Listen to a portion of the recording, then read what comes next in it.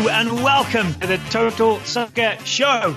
My name is Daryl Grove and I'm joined by a man who loves roster release day. His name is Taylor Rockwell. Hello. Hello. I love it, especially when I didn't see it coming and didn't really know it was coming. And then suddenly it was, and it was here, and the roster was released. We didn't get a lot of notice, did we? We got an email yesterday saying, oh, by the way, Greg Berhalter teleconference tomorrow to talk about his roster, which will be named in the morning. Can I ask you, Taylor, what time did you start checking either the US Soccer website or Twitter for the US men's national team roster? I checked before I took the dogs out for a walk, so like around 9 a.m., and I think I didn't see anything, or maybe I just missed it. And then I failed to check it again until I was like on the way here, and I was like, oh, I bet it's been released. So I pulled over and checked, and it had indeed been released, and then I saw no Serginho Dest, and I cried for a while, and then I parked the car and came into the office to listen to the conference call. Oh, dry your eyes, Taylor. Dry your eyes. I mean, they're dry now. They weren't then. So Berhalter gave some answers about, player inclusions and absences, but he mostly, I think, did a good politician-y type job of just talking around some stuff. Is that a fair analysis? Daryl, I think the important thing here today is that we're having a conversation. And when you have a conversation, you're able to get to the heart of the matter. And when you truly find the heart of the matter on an issue like we're talking about today, then you really have some clarity and you're able to move forward. And I think that's what this is all about. Next question.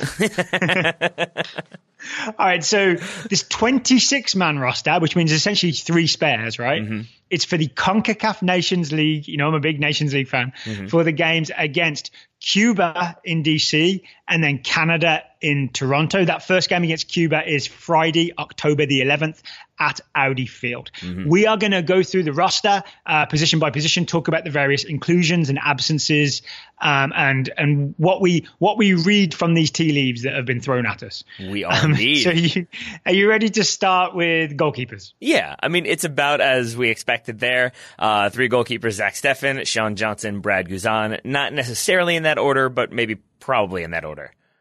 So, yeah, it's interesting, right? Guzan is the senior keeper, but I would still expect to see Steffen start essentially both of these games. I would agree for 2 reasons. The first is the show we did this past weekend.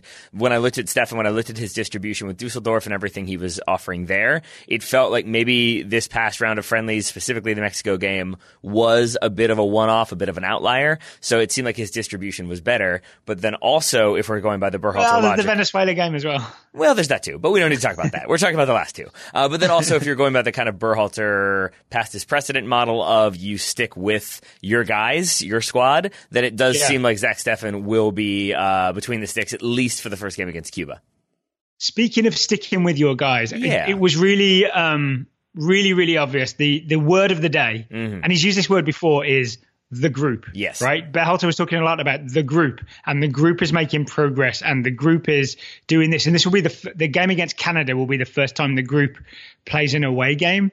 And I'm starting to think that the sort of the names that keep getting called up that maybe people are frustrated with, and the less glamorous names like say Daniel Lovitz, Christian Roldan, Jesse Zardes, Corey Baird. I'm starting to think that Berhalter sees this as he has a group of players and he's working with them to teach them this system. And no matter what, even if there's another player emerges, we've already invested in teaching this group certain things, so we're sticking with the group. That was the sort of undercurrent that I read into today's press conference. Yeah, I think I had that idea going in, or in my head going in, because I saw a tweet from Adam Bells of Scuffed right before the conference call. 18 of the 26 in the squad are from Major League Soccer, 14 of the 27 from the January camp, indicating that Greg Berhalter does know his core squad. And when you texted me maybe 3 minutes into we were texting back and forth throughout the conference call, but when you pointed out the group, side conversation. Yes. When you pointed out the group aspect of his speak, it became very obvious and very repetitive. And yes, I think it is indicative that we sort of know who that core squad is going to be fairly consistently, unless things dramatically change. And while that could be a good thing, it is a thing that I right now at least am not as excited about, for sure. All right. Well, are you ready to talk? So we're at least happy with our goalkeeper pool, right? Guzan, Johnson, Steffen. I'm furious that Ethan Horvath is... No, yes, I'm fine with it. Almost Real Madrid conqueror, Ethan Horvath. Or at least he watched from the bench as Mignolet almost conquered Real Madrid. A lot of almost in there. So defenders, 8 defenders named on this 26-man roster: Reggie Cannon, Nick Lima, Aaron Long, Daniel Lovitz, Matt Miazga is back after injury, Tim Ream, who I have a newfound appreciation for, DeAndre Yedlin, who has played all of, I think, 16 minutes for Newcastle, coming back from injury, and Walker Zimmerman. Those are your defenders. That's a lot of right backs.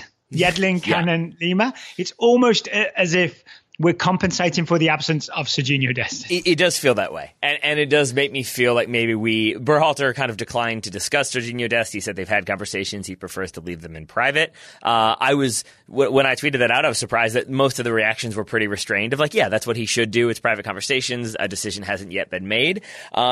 I still think that maybe we have an indicator that Sergiño Dest is likely going to play for the Netherlands. I'm not trying to be like sky is falling situation here, but there were the tweets coming out that like he had met with them, that he had been swayed by the idea that he's like more marketable and worth more money if he's playing for the Dutch national team. Yeah, so Roger Gonzalez of CBS Sports is a journalist I respect, and he says that a source well placed says that Ajax have essentially made a convincing case to Dest that he's more valuable and he'll kind of have a better career if he's a Dutch national team player than if he's a US national team player.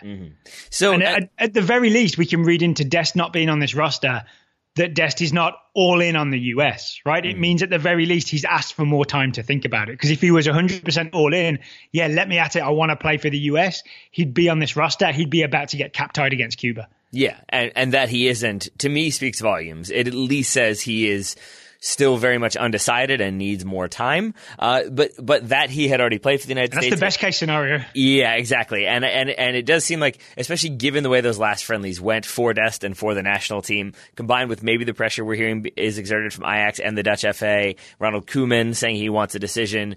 I wasn't surprised Dest wasn't included, but I was simultaneously like, I'm not surprised, but I am also disappointed at the exact same moment.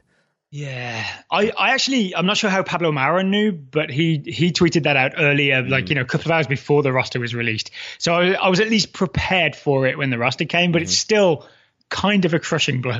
And it does make me think, though, to your original point, that's why we have DeAndre Yedlin back, a player who, as you said, has only played 16 minutes, and that was in a 5-0 destruction by Leicester. Luckily, only one goal happened when he was on the field. But still, for him to be a fifth to blame. Yeah, exactly. But for him to be in here with 2 other right backs that we have seen play right back for the United States, I do think shows us that, like, look, we've got other options, though. DeAndre Yedlin's still around. We could put him in there. Who needs Sergiño Dest? We've got DeAndre. I guess what this also says to me is we're probably going to see the US player back 4 with maybe Tim Ream at left back. Yeah. Because I don't see Daniel Lovitz as a starter.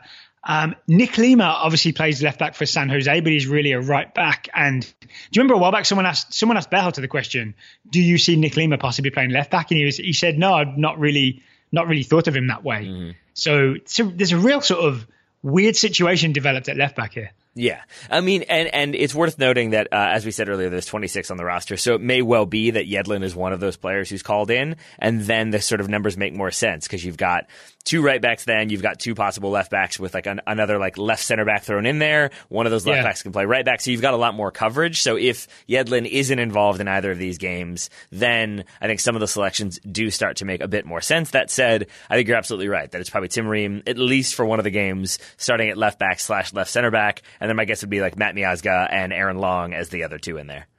Worth noting as well, you just made me realize Yedlin just being back from injury, it may be that Berhalter just wants him to be in and around the squad and in and around training. And like maybe he's not ready to play full games against Cuba and Canada, but he's just get him involved, basically. One thing with that in mind that I will be very curious to see what happens is we saw a number of players sent home between the Mexico and the Uruguay friendlies. These are obviously competitive matches, Nations League matches. So do we see some roster turnover? Do we see maybe 3 players sent home and the other 3 who weren't in the first game called in, and that's why 26 are there? Or do we think we have everybody here for both games? Just a thing to keep an eye on, because I'm hoping everybody is there for both, and I'm very much hoping we don't see like Christian Pulisic and Weston McKennie sent home before the Canada away fixture. Yeah, I mean, I can't see Pulisic and McKennie or any high-profile players being sent home, not least because there are points on the line, right? And Canada's the much tougher game, with all due respect to Cuba. It would be crazy if we sent high-profile players home in between. But I could see, like, if Corey Baird isn't involved or only gets 5 minutes or whatever against Cuba, and he's not going to be involved against Canada, and Real Salt Lake wants him back, I could see some of the fringe players who don't make the 23. There's no point in them hanging around, right? For the Canada game. So as long as it's not a high-profile player, I'm okay with it. Okay, as long as it's that. We should probably continue to talk about the rest of the roster, breaking down midfield and the attack. Yeah. But first, should we talk about today's sponsor, or do you want to hold off on that for now? Okay, no, I want to talk today's sponsor, but I also want to mention just one more absence before we do.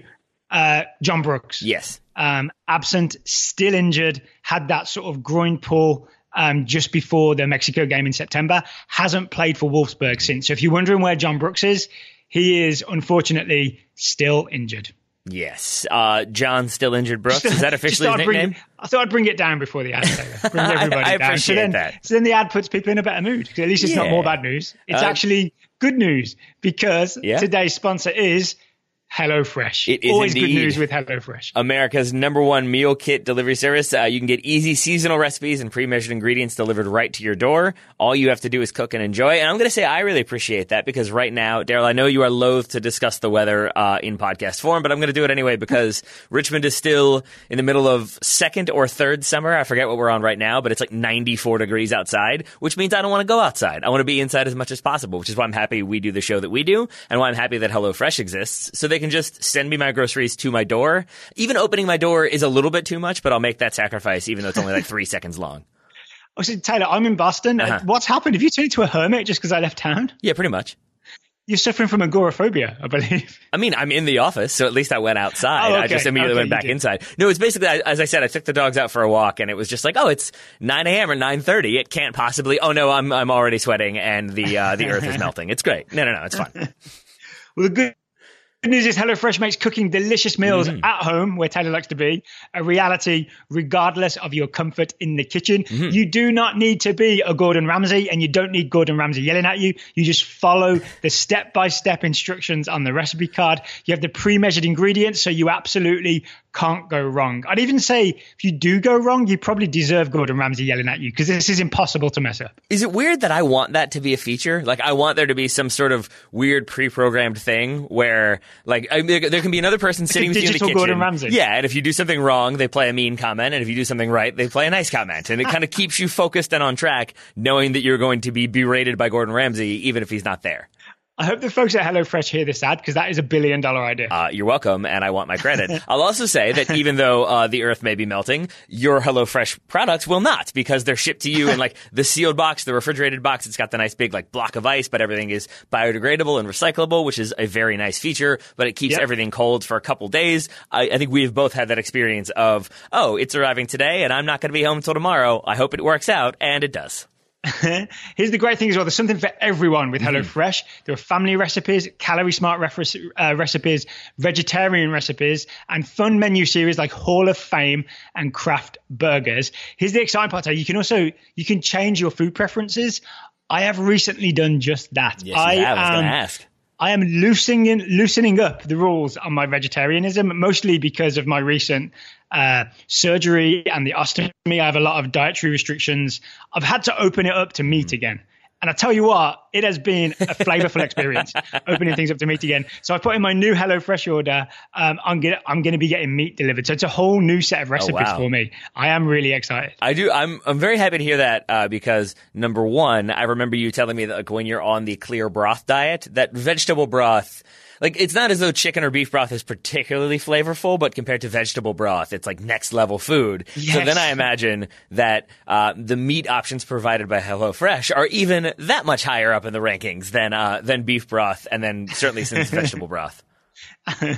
You can also change your delivery days, and you can skip a week if suddenly you're out of town and you don't think you'll need a HelloFresh box that week. So yeah, lots of flexibility with HelloFresh. And you can get $80 off your first month. Go to HelloFresh.com/TSS80. That's TSS, the number 8, the number 0, and enter the code TSS80. One more time for $80 off your first month of HelloFresh. Go to HelloFresh.com/TSS80 and enter the code TSS80 at checkout. There you go. Thank you to HelloFresh for sponsoring today's episode. And I will say the roster of food they put together is much more exciting than this current US roster. That is true. They should have like a spicy Dutch combo in there for us to feel a little bit better about Sergiño Dest. But until they do, the dual national special. Yeah, that should be a thing. Dual national victory special box. Dual national fusion recipe. I'm in. We should talk midfielders. 8 midfielders on this roster, starting with Brendan Aronson. I know, Daryl, you know tons about Brendan Aronson. You were really excited to see him in there. You've got lots to say. I've seen a lot of highlights to Brendan Aronson, 18-year-old playing for the Philadelphia Union, and I've been really, really impressed. Ever since he was like a 16-year-old, 17-year-old playing first-team football for Philly in Major League Soccer, I think he's got a nice little dribbler and he's got a wonderful eye for a pass. So I am actually, this is probably for all the disappointments of no Sergiño Dest, and you're not about to say Dwayne Holmes' name when you read the rest of the midfielders. I'm not. More on that later. Brendan Aronson's inclusion is a bright spot for me. This is a thing that has me excited. All right, so we've got Brendan Aronson in there. I will not disagree with anything you said, but I will add we've got Michael Bradley, Sebastian Lletget, Weston McKennie, Christian Pulisic, Christian Roldan, Will Trapp, and Jackson Ewell. That's your 8 midfielders in this roster. Okay, so can we talk absences first? Sure. Dwayne Holmes. Yep. We did our Americans Abroad special, and we both got a good look at Dwayne Holmes playing for Derby County, because he was the one player that because we accidentally forgot him, we both shared the research duties, right? So we both watched a lot of him. He's doing really well for Derby County. His injury is in the past. He's played at least 3, 4, 5 games, right, in the championship. He's looking really influential. He had an assist this past weekend in Derby's 3-2 win over Birmingham City. I see him as a sort of Weston McKennie backup who's almost as good, if not better, than Weston McKennie. I am absolutely shocked that he's not included on this roster. You will get no argument from me. It is worth noting, prior to this conversation, I had a conversation with Matt Doyle about the final day of the MLS regular season, but also about this roster, and got Doyle's thoughts thereon. I was frustrated, as you were, with Dwayne Holmes not being there, because I also saw him as more of a number 8. I won't spoil too much other than to say that Matt, I think, kind of agreed with Berhalter's reasoning that maybe there's more of a number 10 for Dwayne Holmes, is like that's what he's seeing him as, and since we already have Lletget and maybe Pulisic, that kind of was surplus to requirements. So that's the maybe possible explanation for why he's not there. But I agree with you that he seemed to make sense to me as the number 8. And I've gotten a lot of flack from Seattle fans for my thoughts about Christian Roldan, and I don't think I'm to the point where I'm biased. They would disagree, but that's where I feel. But I would have liked to see Dwayne Holmes given that opportunity to see if he can bring something else to the table, because maybe he can't, and then we have that answer, and then it makes more sense to keep including Christian Roldan. But to not give Dwayne Holmes that opportunity when we both enjoyed everything we saw, and it seemed like he was a positive provider for the squad in the past, it definitely has me scratching my head a little bit. Yeah, especially because it was someone who was going to be included in the Gold Cup roster and only wasn't because of an injury. And so it's almost like he's fallen down the pecking order without having done anything wrong, right? I mean, yes, except that I think he was only going to be included in the Gold Cup roster because Sebastian Lletget was not, and then Dwayne Holmes got that injury. So it was sort of a double scratch. So this really is a thing of maybe Berhalter just seeing Holmes as a number 10 and not as a number 8. Yeah, which I think so. I think is a talent evaluation mistake, because I know Holmes does play as an attacking midfielder in a 4-2-3-1 for Derby, but he also plays sometimes as one of the 2 holding midfielders. He plays on the right wing as well. He's a very versatile central midfielder, right? So he absolutely, that's what I'm calling him. He's a fire putter outer and a fire starter. So he absolutely could do what Christian Roldan does, only better, for the US men's national team. Did you catch, I think it was Ivers Glasep asked about Dwayne Holmes' absence. Yeah. And Berhalter's answer was essentially that we're more comfortable with who we've got right now. Mm-hmm. And that got me thinking about the group, right? Mm-hmm. The group is Roldan's in the group, Lletget's in the group, the clique is closed, we don't need any new friends. Yeah, he said, I think you know what I'm saying? The approximate quote, as best I can give it, was, Dwayne is on our radar. We've been watching him. We felt with the options we have at attack midfielder, we're more comfortable at this stage with those other options. Ives did also ask about Anthony Robinson as a potential left back option who was not called in. And can I just say that, maybe I'm overanalyzing, and I'm okay with Greg Berhalter still. It's not as though I'm completely out on him, but it does bother me that he insists on calling him Anthony Robinson. And that just to me, it's not a big deal, but it just feels Greg out. But if Berhalter did that, if Bradley had done that, Bob Bradley, if Jurgen Klinsmann did that, we would probably make fun of them. We would say like, oh my gosh, look how out of touch they are. So it was just a moment of like, dude, his name is Anthony. Maybe you know something that I don't. Maybe he actually likes to go by Anthony and I'm just in the wrong. But that just stood out to me in a weird way, that when discussing a player who's on your radar, you got his name wrong. I mean, isn't it? There's not actually an H in there, right? It's No. Antonee Robinson. Yes. Yeah, okay. So that's out. And then other midfield absences that we should maybe just touch on briefly would be Tyler Adams, who's obviously recovering from injury, but still not at the point where he can play. Doing keepy uppies for Red Bull social media, Exactly. but he's not ready to play yet. Not quite. One who we think maybe could have been ready to play, but I'm going to assume falls into that, is a number 10, and we already have options there, is Paxton Pomykal, who is also not included in the squad. That turned a lot of heads, got a lot of eyebrows raised, but I'm guessing that's the explanation for that. Well, I think actually we might be seeing the beginning of a trend here where we're thinking about U23 in Olympic qualifying, right? Good call. And Paxton Pomykal and Miles Robinson, who we didn't talk about, but he wasn't selected this time, a defender who was selected in September. I don't think we've seen the U23 roster released, but I think there will be one. Mm-hmm. I think what Greg Berhalter is doing is taking some of the standout U23s and giving them a taste of the senior men's national team. Yeah. So he did it with Robinson and Pomykal, Miles Robinson and Paxton Pomykal in September. He's doing it with Brendan Aronson, who, as I understand it, was a real standout at the September U23 camp. He's doing it with Brendan Aronson this time around. And I really think that those guys will still end up playing for the U23s because we want to have a strong squad. We want to qualify finally for the Olympics. And I think it's about really just giving those players more experience, strengthening them, and almost trying to make that U23 roster as experienced and talented as possible, just by giving these guys that extra little taste of the rest of the team. So I think this may be a thing we'll keep seeing. Yeah, and I think I'm okay with that. Experience is a good thing at any level. I do also think that we will see some of the more notable names that weren't included on this roster included on that U23 squad when it comes out. I think Richie Ledesma would be one of those, probably Alex Mendez as well. Yeah, I think that's true. Yeah. Oh, and just referring again to the Berhalter press conference, I got the impression, because a couple of people asked about Ledesma and Mendez, maybe is it worth giving them a call up, even from a dual national Capem perspective. Mm-hmm. He did refer to them as not playing first team football. Mm-hmm. And I've often wondered this, like if you're playing for young Ajax or young PSV, respectively, you are playing in the second tier of Dutch football, right? It's not a reserve league like Premier League 2. It's actual, you're playing against other first teams, right?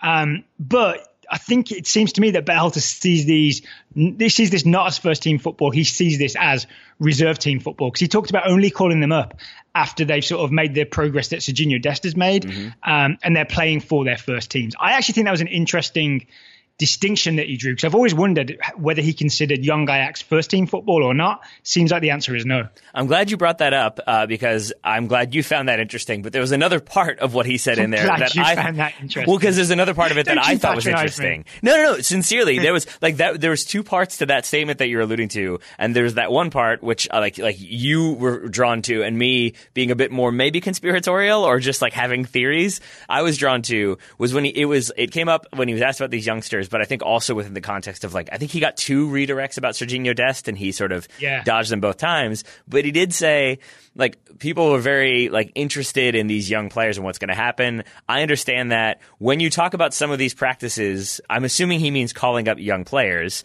The players are also aware, and in Holland there has been a backlash. And right there, I was like, oh, I see what you're doing here. That has to be the part of his pitch to Serginho Dest was, look, they've done this before. They call up youngsters who are dual nationals, they cap tie them to get them in there, and then you kind of don't know what your fate's going to be from then on, whereas we're promising you a first team spot right now. We're promising you first team looks, so you should come with us. And that did feel a little bit like you didn't really need to take a shot at the Dutch FA. And the only reason I could see you doing that is because you're still sort of trying to recruit Serginho Dest.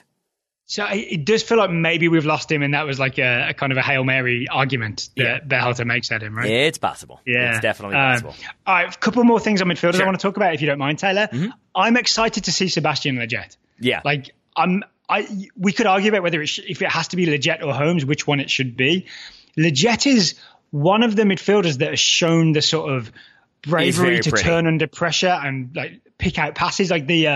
The penalty that the US won, remember the Jordan Morris penalty that Josh Sargent missed, was that sort of clever, legit, aggressive pass. Mm-hmm. So I'm kind of excited to see Legette in there. I feel like you're still not talking about how beautiful of a human he is, and I need you to mention how beautiful of a human he is. He is also very handsome with some well-sculpted facial hair. Okay, thank you. Now we can talk about him. Because, yes, I'm with you. And I still am in that boat. I think Doyle and I talked about this the last time he was on the show, not this most recent one. But the idea of Legette as a 10 and Pulisic as a wide attacker, I really like that idea. Not just because I think it puts them in very strong positions that they're both familiar with, but because you can then have that interchange. And Legette can go wide and Pulisic can come central rather than start in those spots. And that to me makes a lot of sense. And having Legette in there and involved in that number 10 conversation also makes a lot of sense. So I too was pretty pumped to see him in here. Then what do you make of the fact that for the, that number 6 tempo setting regista type role that is on every Berhalter team, we have Michael Bradley, who I assume is the first choice. We have Will Trapp, who's been sort of a constant, a bit like Penny was for Desmond and Lost. And we've got Jackson Yueill, who is playing the same position. I think Jackson Yueill actually did quite well against Uruguay, showed some really nice passes when he had that position. But that's essentially 3 guys for one spot on a 26-man roster, right? They can't all be on the 23 when we play Cuba and Canada. No, they can't. And I don't know this with any level of confidence, but if we're going to go with we want to win these 2 games, they're both competitive. Berhalter talked about that. My assumption is that it will be Michael Bradley starting both of these games, with maybe Will Trapp on the bench for one, if not both. Yueill is maybe one of those players that he talked a bit about wanting to get them in there to see how they respond, to see how they continue to develop and kind of blend in with the team. Obviously, he was there for the last friendlies and looked good against Uruguay, but that was, as we've talked about, kind of a reserve Uruguay team missing some of their key players. So maybe we'll get to see some of Jackson Yueill here, but I also wouldn't be surprised if he's one of those players who's called in just to see how he does within the camp. Could you see Bradley starting both games, Trapp on the bench for one game and Yueill on the bench for the other? I could also see Bradley starts one game, Trapp is on the bench, Trapp starts the next game, Yueill's on the bench.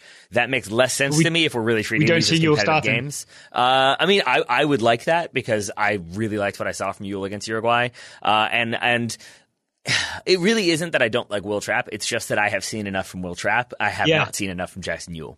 I would argue Yueill's a much more adventurous passer than Will Trapp. Yes. He's more likely to really try something that Trapp might not even see. You know what I'm saying? And I think for that reason, I would prefer to see him involved than Will Trapp. Okay. You'll get no arguments from me. Rounding out the midfield, we should mention Weston McKennie is in there. We talked about him already. We assume he's going to be doing the Weston McKennie number 8 role. And then we've got always Christian excited Pulisic. to see that. Yeah, Christian Pulisic listed as a number 10. Christian Roldan also in there, likely as the deputy for Weston McKennie.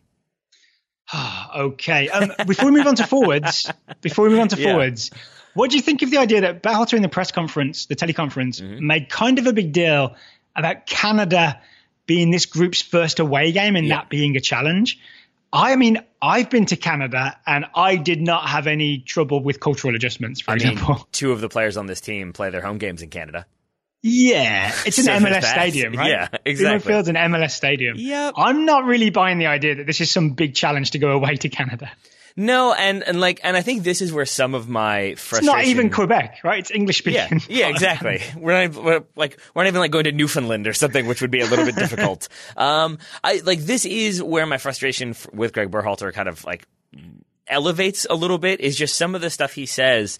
It feels like these kind of throwaway lines that are meant to address potential concerns. So we had listener and friend Alex Rendon ask about can you ask Berhalter what he expects to learn from this core group that he hasn't already learned or didn't see in the Gold Cup. And it did seem like he was kind of preempting that by saying, well, this is our first competitive away game and we want to see how they respond to that.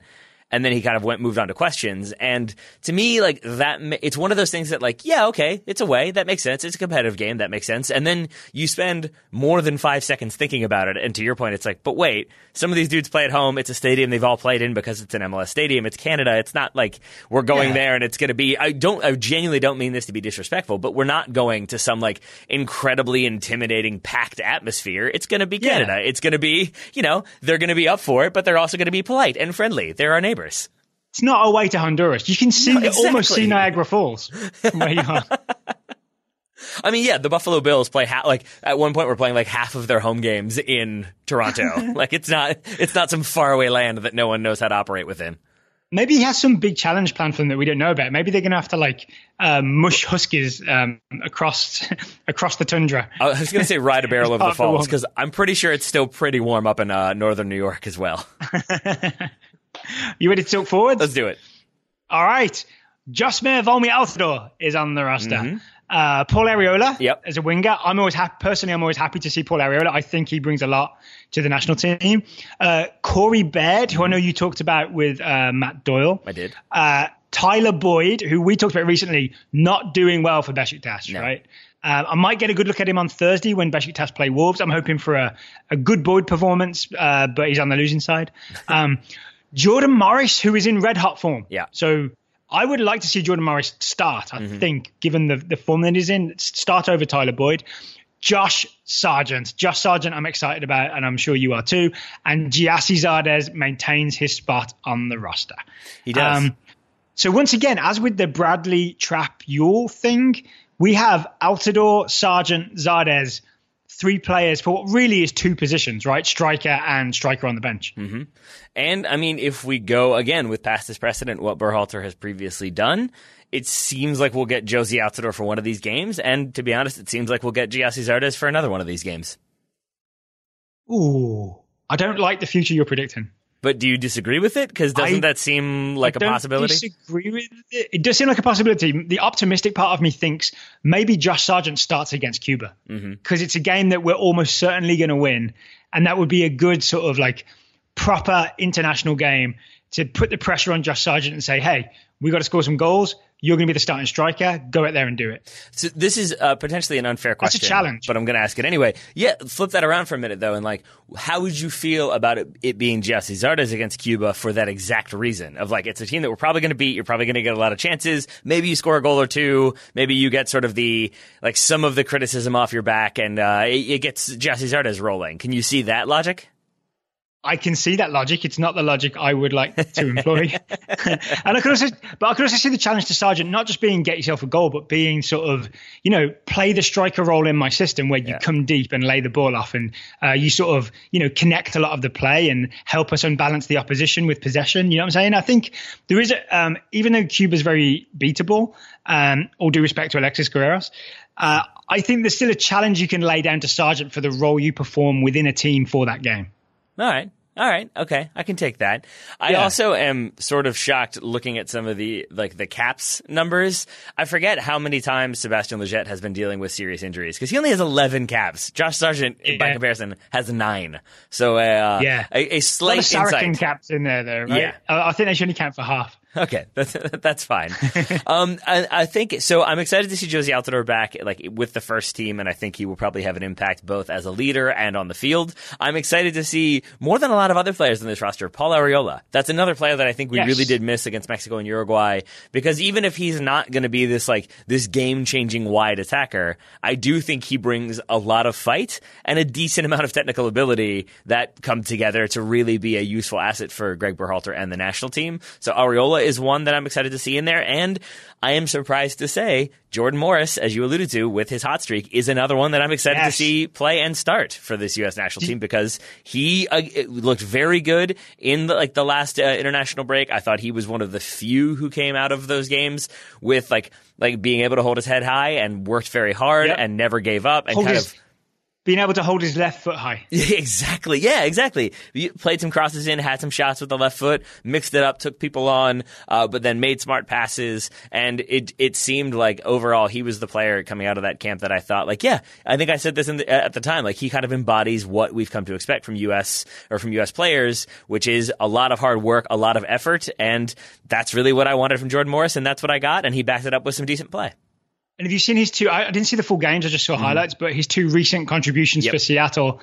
I can't remember who the opposition was for these 2 games, but there's one where he absolutely bursts in behind onto, I think, a bad pass, just uses his pace to get there first and score. And there's another where he puts in this sort of weird diving header, very far post redirect to get himself an assist. It's a really impressive sort of full stretch. It was almost Klinsmann-esque diving header back across goal for. I'm not sure who scored for Seattle, but it made me think. All right, Jordan Morris, you can start for the U.S. men's national team if it's on my watch. All right, the one that I think I saw most recently was I think he scored the winner against San Jose, and that was one that made me feel a little bit better because he's an own goal and he calmly finishes. And that's the thing we haven't so much seen from a lot of U.S. attackers is the calm finishing when they need to be calm in front of goal. So to see him do that, it made me feel like, okay, I can stick with Jordan Morris doing things, especially doing things very late when no one else seems capable of doing them.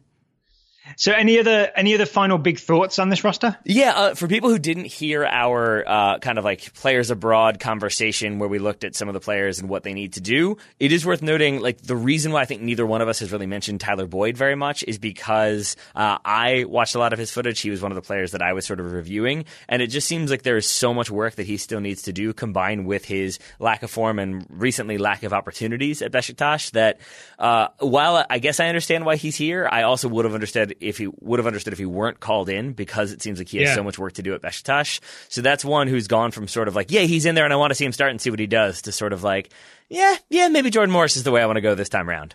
Yep. But I think what we can see here is an out of form Tyler Boyd, and he is out of form for Besiktas, right? Yeah. And out of form for the US based on his two performances against Mexico and against Uruguay. Tyler Boyd is part of, quote unquote, the group.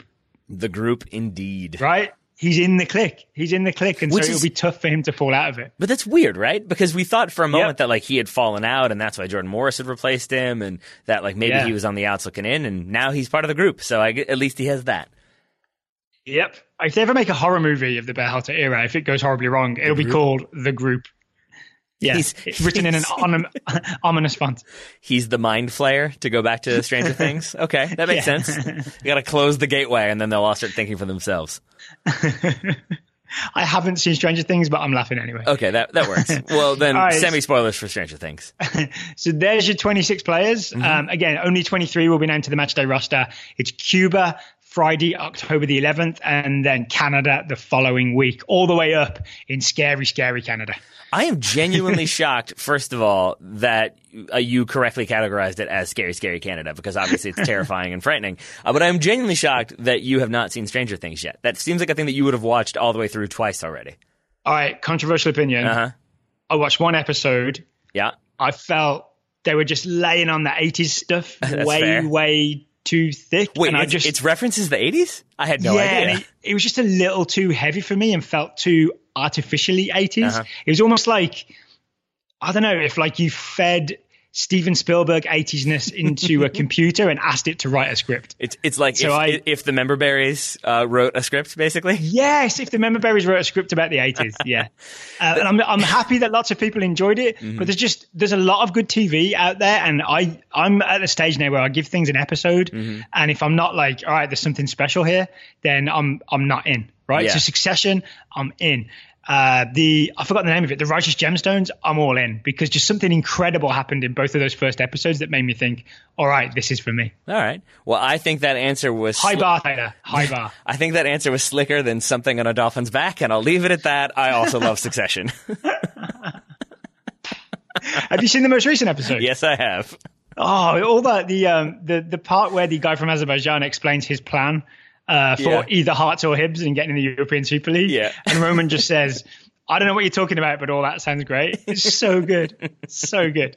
And also really upsetting because we have often had that question about like, what are Man City doing and why are they doing it? And why does PSG have so much money and what's the sort of point of all this? And I just always assumed it was like, oh, they want like, the cultural connections and cultural cachet. They want to be able to like run these sports organizations to develop their own. And that dude in like 3 seconds being like, and then I flip it and sell it at a profit. And I was like, oh, I see what's going to happen. Now I see. Cool. All right. Also, line of the week on Succession is Logan Roy, Brian Cox saying, oh, you're right. Maybe I don't remember which team I've supported my entire swear word. I am gonna save the rest of this conversation for off air because I was gonna bring that up too, but I don't want to give anything too much away. But that was genuinely one of my favorite moments of that show for a variety of reasons. While we're talking HBO, any chance you've seen the Diego Maradona documentary? I have not yet. The only thing I've heard about it is all positive things from a number of different people who have seen it yet. I watched it last night, and it is incredible. It's a lot of like footage from the 80s of Maradona playing for Napoli. There's no, I think I knew this going in. I'd read this somewhere, I heard this somewhere. There's no talking heads, and there's a lot of like. You heard that from Pablo Mara on our show. There we go. Yes. Oh, I listened to the Total Soccer Show. That would do. And to give you a good preview, the essential theme of it is that there's Diego, who's like the insecure kid from Buenos Aires. And there's Maradona, who's almost like this character that Diego Maradona created to be able to handle all the stress and all the pressure. And it's Maradona that, you know, can like score those incredible goals and win the league for Napoli. But it's also Maradona who takes a bunch of cocaine. Oh, that's an interesting way to see it. You know what I mean? And Diego kind of gets lost the more that Maradona takes over. Even if you look at the logo for the documentary, it's Diego in one font and then a dividing line and then Maradona in a different font. So it's really like a documentary with a theme that it really commits itself to and really delivers on. Plus, loads of great footage of Maradona dribbling past people. All right. Well, I look forward to watching that. I also look forward to people listening to me talk to Mr. Matthew Doyle, which we'll get to in a moment. But before we get to all that, we should mention that today's show is also brought to you in part by our friends over at Roughneck Scarves. Daryl, roughneckscarves.com, RUFFNECK scarves.com. Official scarf providers to, among other places, Major League Soccer. That is correct. And US Soccer. I've also noticed they've added NHL to the list. Oh, I didn't notice that. Of leagues that they are official scarf providers for. That makes a lot of sense. Maybe not relevant to our show, but I think that's an interesting addition. I mean, it's cold in there. You maybe want to wrap up with a scarf. That one makes a lot of sense. It's cold enough for ice to form, I guess, right? Yeah, that's how it happens. It just naturally forms, and then they play hockey on it. And I guess the most important thing to our show here is that they have a US men's national team scarf section at roughneckscarves.com. Yeah. So you get all kinds of variations on the US men's national team theme. You've got established 1776 is a good scarf. I'm looking at. I'm over it now. I'm over 1776. Oh yeah. So feeling pretty good about it. How do you feel about 1812? I feel like we had a good go. Okay. We had a good go. You're 0-1 against the United States, I think. Yeah, 0-1. Home of the brave, land of the free, I think is a nice scarf to hold up in the air. And there's also the classic design with the snake chopped up into bits. Yeah, the snake chopped up into bits. Yeah, and then they obviously have the individual scarves for individual members of the U.S. women's national team. And I thought it was interesting that they did the kind of corresponding point for the men's team by just having this scarf that says meh. I thought that was pretty clever. Meh. That's not it says dest question mark is a scarf I would design. And the other one is just a series of hands praying. So if you go to roughneckscarves.com, you can really take your pick from US men's and US women's national team scarves. Also, obviously, any MLS scarf you want. If you want to wave a scarf to support your team in the playoffs, or wave a scarf to commiserate your team not making the playoffs, if you're, say, FC Cincinnati. Yeah. Also, USL scarves, lots of USL scarves to choose from at roughneckscarves.com. But best of all, if you want 20% off, you don't want to pay full price, you want to pay 20% less, use the discount code Total Soccer Show. All one word, Total Soccer Show gets you 20% off at roughneckscarves.com. So thank you very much to Roughneck Scarves for sponsoring today's episode, even if it also made Daryl's wife Shannon sneeze in the background. We very much appreciate their sponsorship and support. Did you? Shannon, did you sneeze?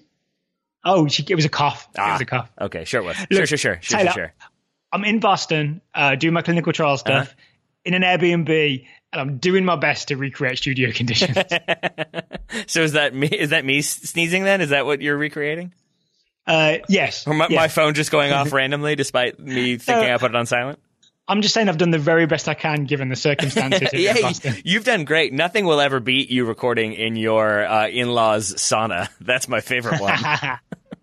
I'll tell you what as well, where we're staying in Boston, for people who know Boston, we're staying in an apartment that's right in the middle of downtown Crossing, which is essentially like a European-style city center shopping center. So there's a lot of buskers. There was a guy playing saxophone earlier that definitely would have been on the audio had he decided to do it in the hours we recorded. So just be lucky you didn't get smooth jazz from my end. You didn't pay him off? I should have. I mean, we've got saxophone in the introductory music. You could have just blended it in perfectly. We would have been fine. Oh, yeah, I should say, hey, can you play this tune? Now, Daryl, how close are you to Harvard Yard? I could park the car there. Okay, thank goodness. I just wanted to make sure. All right. I think on that note, we have really wrung the comedy out of the comedy well. So I am going to say, Daryl, thank you very much for taking the time. I know you're very busy. I'm very happy that you're up in Boston resuming treatment, and I hope all that is going well. Yeah, this is a victory. After the recent surgery, I was worried would knock me off course with the clinical trial. I'm back on course. Yeah, so very happy about it. And all you had to do was go to Boston, which I know is kind of painful, but at least you're getting the treatment. All right, yeah. So thanks. I'll see you Friday in studio, right? I should clarify. I spent 2 hours. I spent 2 hours yesterday with a Patriots fan. That's where this animosity towards Boston is coming from. So you'll be back Friday. We will be doing at least Kickers Weekly, maybe some other things. We'll see how the mood strikes us. But until then, we'll turn it over to me talking to Matt Doyle, both about this U.S. roster and then about the final day of MLS regular season, as well as a look towards the playoffs and what happens next for a few of the teams that did not make the playoffs. With me once again, I've got my friend and yours, the analyst himself. It's Mr. Matt Doyle. Hello, Matthew. Hello, Taylor. How is life down in Richmond? Oh, it's good. It's good. Just coming off the Greg Berhalter U.S. Men's National Team conference call, which has me feeling feelings, and I'm excited to discuss those feelings with you, as well as just kind of the roster in general, and then a little bit of MLS playoffs, if that works for you. Taylor, tell me about your feelings. I will. I will say this up front. So I was nervously excited about this roster release because I had hoped we'd see some names on there that we didn't end up seeing. I was really excited to see potentially Dwayne Holmes. I had hoped we would see Sergiño Dest, even though I kind of knew that was a long shot. Instead, I felt like we got a lot of the kind of core names that we have already seen, some of which I would rather not be included in that core group, but that's my opinion. Matt, what about you? You wrote a kind of roster breakdown for MLSsoccer.com. Where are you on this roster and Greg Berhalter? Disappointed about no Dest. I'm a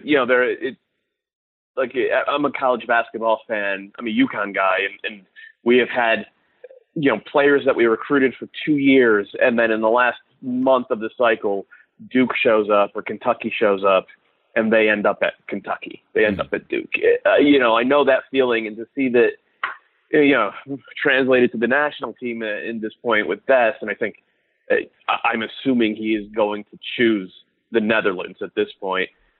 It's a bummer because he's a super talented kid with probably 15 good years at a high level in front of him, barring injury. He brings a unique skill set in terms of possession and attack to, both fullback roles. And he actually turned down the Dutch U17s a couple of years ago to play for the U.S. He's turned down youth national team caps before, and he was on a pretty clear trajectory, right? He was only okay for the US U17. Then he sort of showed out last year for the U20s at the CONCACAF Championship. Then he was, very, very good going forward, I thought, at the U20 World Cup.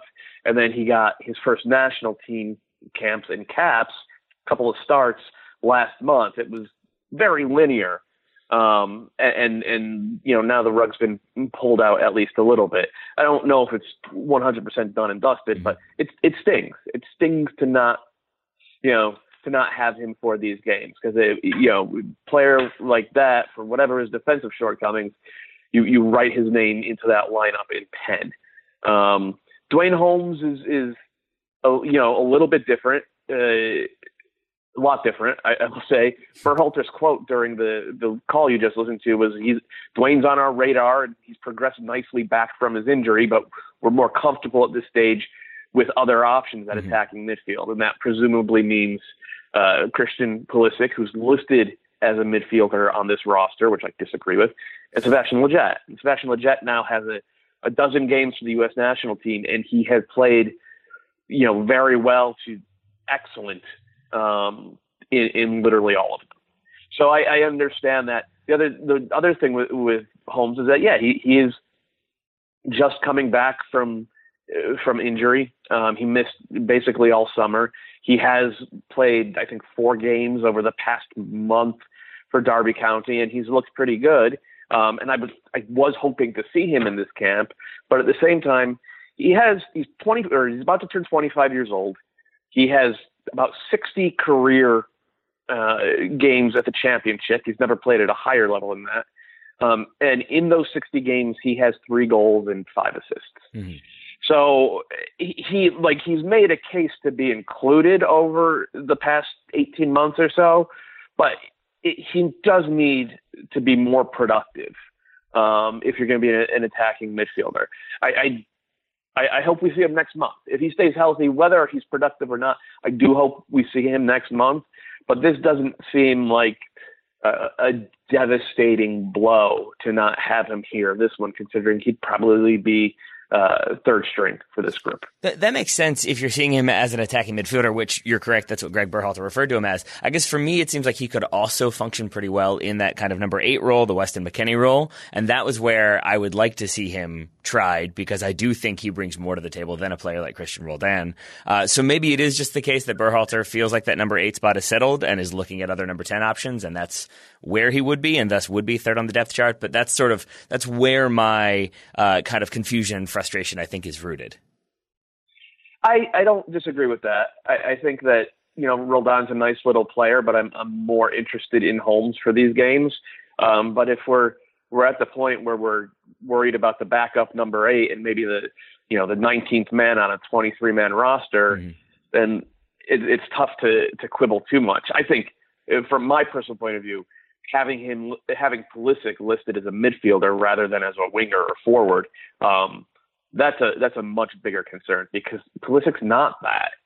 He's had some good games in that role, but he's not like he's so much better out wide and in space. And I'm worried that for these games, including against the Canada team that could very well beat the U.S., we're not going to see Pulisic in his best role, unless we're not going to see the U.S. Put out something close to their best 11 given the available players. At what point does that become a concern for you, though, if we keep seeing Pulisic played in positions that seem suboptimal, is the phrasing I'm going to go with? At what point mm-hmm. do you feel like, okay, this isn't working, Berhalter's persisting with it, now I have concerns? March. Okay. I appreciate the specificity. Yeah. I mean, if he keeps doing it over this camp and the next one, and then I think there's a date in February as well. I don't remember whether there's one in February or one in March, or just one over the course of those 2 months. But at this point in March of next year, if Pulisic's still the 10 and we're not seeing Lletget or hopefully Paxton Pomykal, or if Richie Ledesma breaks through with PSV, I would hope he would immediately slot into the full national team. And Ledesma, by the way, is going to be with the U23s. Mm-hmm. I know that roster hasn't come out yet, but he's in camp, which is absolutely appropriate given that he's literally, is still playing for the youth team in PSV. But anyway, between the other guys in the pool, it makes so much more sense to put Pulisic out wide. And I hope that over the next 6 months, that's something that we see full time. So I mentioned Christian Roldan earlier. I wanted to ask, for you, of the more kind of maligned names on this roster, Zardes, Trapp, Baird, Lovitz, and Roldan probably, who do you think gets the most kind of unfair attention, or who do you think is the most unfairly maligned in that group when it comes to playing for the national team? I actually think Baird has been pretty decent with his movement for the U.S. That said, he shouldn't be higher than fourth or fifth choice winger. I would probably have him lower than that. I think over the next couple of years, as a bunch of the U23s and U20 wingers sort of come into their own, I expect he'll drop down. He'll drop down the pecking order. Guys like Jossie and Will Trapp, good pros, and they've shown it for the club for a long time. But they've also shown that they're just too limited to do it at the national team level. And I'm hoping that for both guys, they're called in for cultural reasons. Mm-hmm. They're both, if you talk to guys around MLS, talk to guys in the national team program, nobody has a bad word to say about either of them. They go, they show up, they work, they execute whatever the coach wants in practice, and that's important for a team whose culture has been broken for a long time. But if either of them, is starting games or making appearances, as over the next 12 months and beyond, God forbid, I'm going to be upset. And then Lovitz is, I mean, would he even be there if Dest had accepted the call? I don't know. I think like this is a chance for Nick Lima to maybe show, and Nick Lima's been very good at right back for the U.S. This is a chance for him to show that he could play left back, which he often, almost always, I should say, does for San Jose. So. I do want to get to MLS playoffs. We will eventually. But first, it does sound like you're a little bit more optimistic or confident in what Berhalter is doing than I am. He was asked about sort of like how he perceives things or like the kind of negative press he's getting, specifically in regards to kind of development, the team not developing. He pushed back on that pretty aggressively, noting they had like clear objectives for the game against Mexico. They wanted to play out under extreme high pressure, but he felt like they made progress. Same thing against Uruguay. I don't know if I agree with some of what he said, so I'm wondering for you, Matt, like, was there significant progress you saw, or even like were there signs there that like, okay, this is working in a way that it wasn't 6 months ago, or this player seems capable of playing a role that I didn't think they were 6 months ago? Yeah, I think there has been progress, certainly in the player pool. I went through the list earlier this year, and Aronson is, I think, the 23rd or 24th U23 player who's been called up just this year by Berhalter, and most of those guys have actually gotten caps in addition to camps. Mm-hmm. And as say a Pomacall or Miles Robinson, both guys who made their debuts last month, as they solidify themselves as professionals and as they solidify themselves at the U23 level, I assume they will work into the team full time, as Jackson Ewell appears to have done, for example, or as Josh Sargent appears to have done. So I think that progress in the player pool, I think that's going to solve a lot of the issues that we've seen over the course of this year in terms of executing on Berhalter's ideas. I really do. Okay. I do think that talent has been a big issue for the U.S. and like on the attacking side, like, yeah, we saw them settle too easily into playing long balls against Mexico in the Gold Cup final, and then we saw them in this latest friendly try to play through everything to an insane extent. And then I thought against Uruguay, which was a game played in third gear, they sort of synthesized the two. When it was there to play over the top, they played over the top. When there was a chance to build, they actually built and created some good chances. And I thought they pretty clearly outplayed, pretty good Uruguay team despite missing a bunch of talent. So I have seen progress. It maybe hasn't been as fast as we all want. I would love it if we were winning every game 4-0, but we're not there yet. All right. Well, that I think is a fair appraisal of the situation. Obviously, we've got the two Nations League games coming up. Before that, we've got the final round of MLS regular season, the final games to be played. So I did also want to kind of get your thoughts on how you think things will shake out. We've got the kind of all 7 spots locked up in the East. In the West, 2 still open. Portland, FC Dallas, San Jose, Colorado, all still eligible. Who do you think ends up getting those final 2 spots? And maybe, like, more importantly, who would you like to see get them? Who do you think would bring the most kind of entertaining element to the playoffs? I don't think there's any question that San Jose are one of the most entertaining teams in the league. And a lot of the focus has been on the man marking system that Matias Almeida has instituted, and with good reason. It's unique, but they are in attack as well. They knock the ball around really, really well. But they're kind of like the U.S. national team in that their issues are talent-based. None of their wingers have scored a goal since August 10th. Their only reliable goal scorer is 37-year-old Chris Wondolowski. Is he 37? 36 or 37, somewhere around there. Oh, my goodness. I did not realize that. Yeah, I can't remember if he's Beasley's age or a year younger, but somewhere around there, yeah.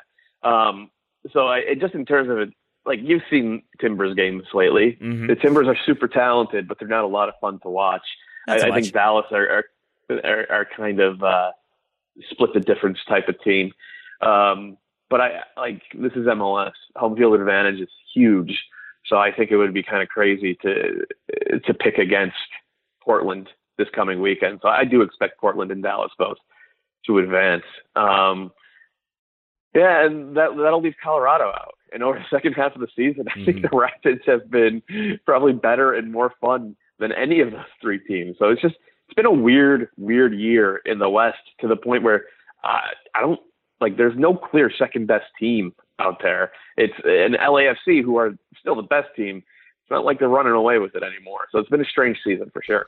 So if it remains a strange season, one sort of consistent through playoffs of the past has been the team that kind of hits form at the exact right moment tends to go deep into the playoffs, if not making the final, if not winning the final. So of like the teams in the East or the West, whichever one, who do you think is the team that is sort of rounding into form at the best possible time right now? I don't know if there is anybody. If you look at the form guide, the results page, like nobody's running into this on a long winning streak. The LAFC are unbeaten in 5, but 4 of those are draws. The Reds only have 1 loss since the start of August, but they only have 2 wins. The Red Bulls are playing pretty well, but they just drew a scoreless draw at home. They don't. It's the same Red Bulls team. They don't have that difference maker in the final third. And then you look at like Toronto; they're unbeaten in I think 8 or 9, but they just blew a lead at Chicago and then had to come back late via a set piece. Like there's nobody who's making the case that we're the team to fear. We're the ones who are who are going to be head and shoulders above everybody in the postseason. And part of that as well is it just feels like there are more injuries.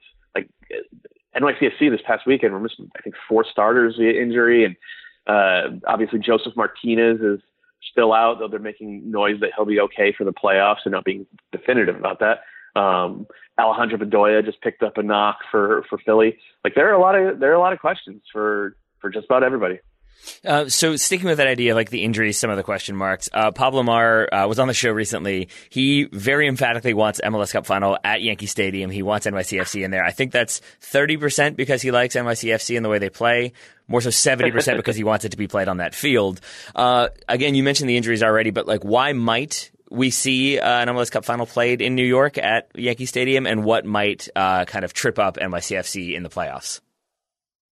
Well, they just released their postseason schedule, and it looks like if the Yankees make the World Series, which I believe they're favored to do, I don't follow a lot of baseball, but then Yankee Stadium's off the list of places where they can host games. It'll be Citi Field over in Queens where the Mets play. So regardless, I think what makes Dome Torrent has been a disciple of Pep Guardiola's for a dozen years now, and is very committed to positional play, and it took some time to instill that into this team when he arrived, but they've got it now, and so they have a very set system, and they trust each other, and when you have that set up, they can just play quicker, and they can play through you in ways that most of the other teams in this league kind of don't. And that's presented a struggle to just about everybody. At the same time, what could knock them off is Toronto FC. Toronto FC just absolutely handled it. And I'm not sure exactly why, other than they NYCFC can't seem to match up with Josie. But I think the only team I would be surprised, or I would be shocked if NYCFC lost to the Red Bulls or DC United or even Atlanta. I would only be surprised if they lost to Toronto FC. All right. Of the teams that didn't make it, actually, let me get to them in a second. First, let me ask you this. How much do you think the change to single elimination factors into things? How big of an impact do you think that's going to have on these playoffs? It's interesting. I mean, I haven't given it that much thought, but to me, it seems like the right move, because traditionally over the last few years, last decade really, the first leg of conference semifinals or finals has just been both teams going out saying 0-0 is fine. And that's been kind of awful soccer to watch. And then it ended up feeling like it was not enough of a home field advantage for the higher seeded team. Well, now the higher seeded team, like, you get the game. If you had the better regular season, you get the game. And that, I think that just look at home and away splits in this league. It's more pronounced than any other league in the world. The value of home field advantage. So I do think I can't see a 6th or 7th seeded team getting through the bracket. I just can't. You have to win 4 road games over the span of 2.5 weeks. That's just too much of a haul. So I would expect, a 1 or 2 seed to end up winning MLS Cup this year. And if it's ever going to be like a much lower seeded team, it's going to have to be lightning in a bottle. All right. And final question for you. Of the 8 teams that have already been eliminated, who is in need of the biggest overhaul, and which of those 8 teams do you think, like, conversely, maybe their fans should be a little bit optimistic about kind of where things are at the end of the season, looking ahead to next season? I think Columbus fans should actually be pretty optimistic given the way that team has played since the end of July. And they already had a big sort of overhaul mid-year, and we'll continue that into the winter transfer window. So just based on results, you have to kind of give them a nod.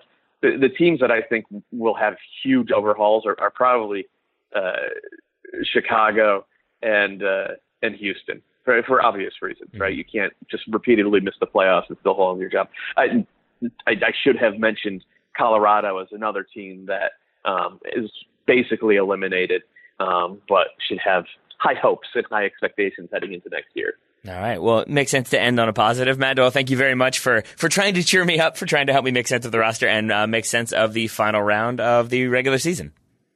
Yeah, and if you need more sense made of the final round of the regular season, we are doing pre- and post-game shows, hour-long preview show, hour-long post-game show on MLSsoccer.com, and you can watch it at the MLS Twitter handle and our YouTube page and our Facebook page as well.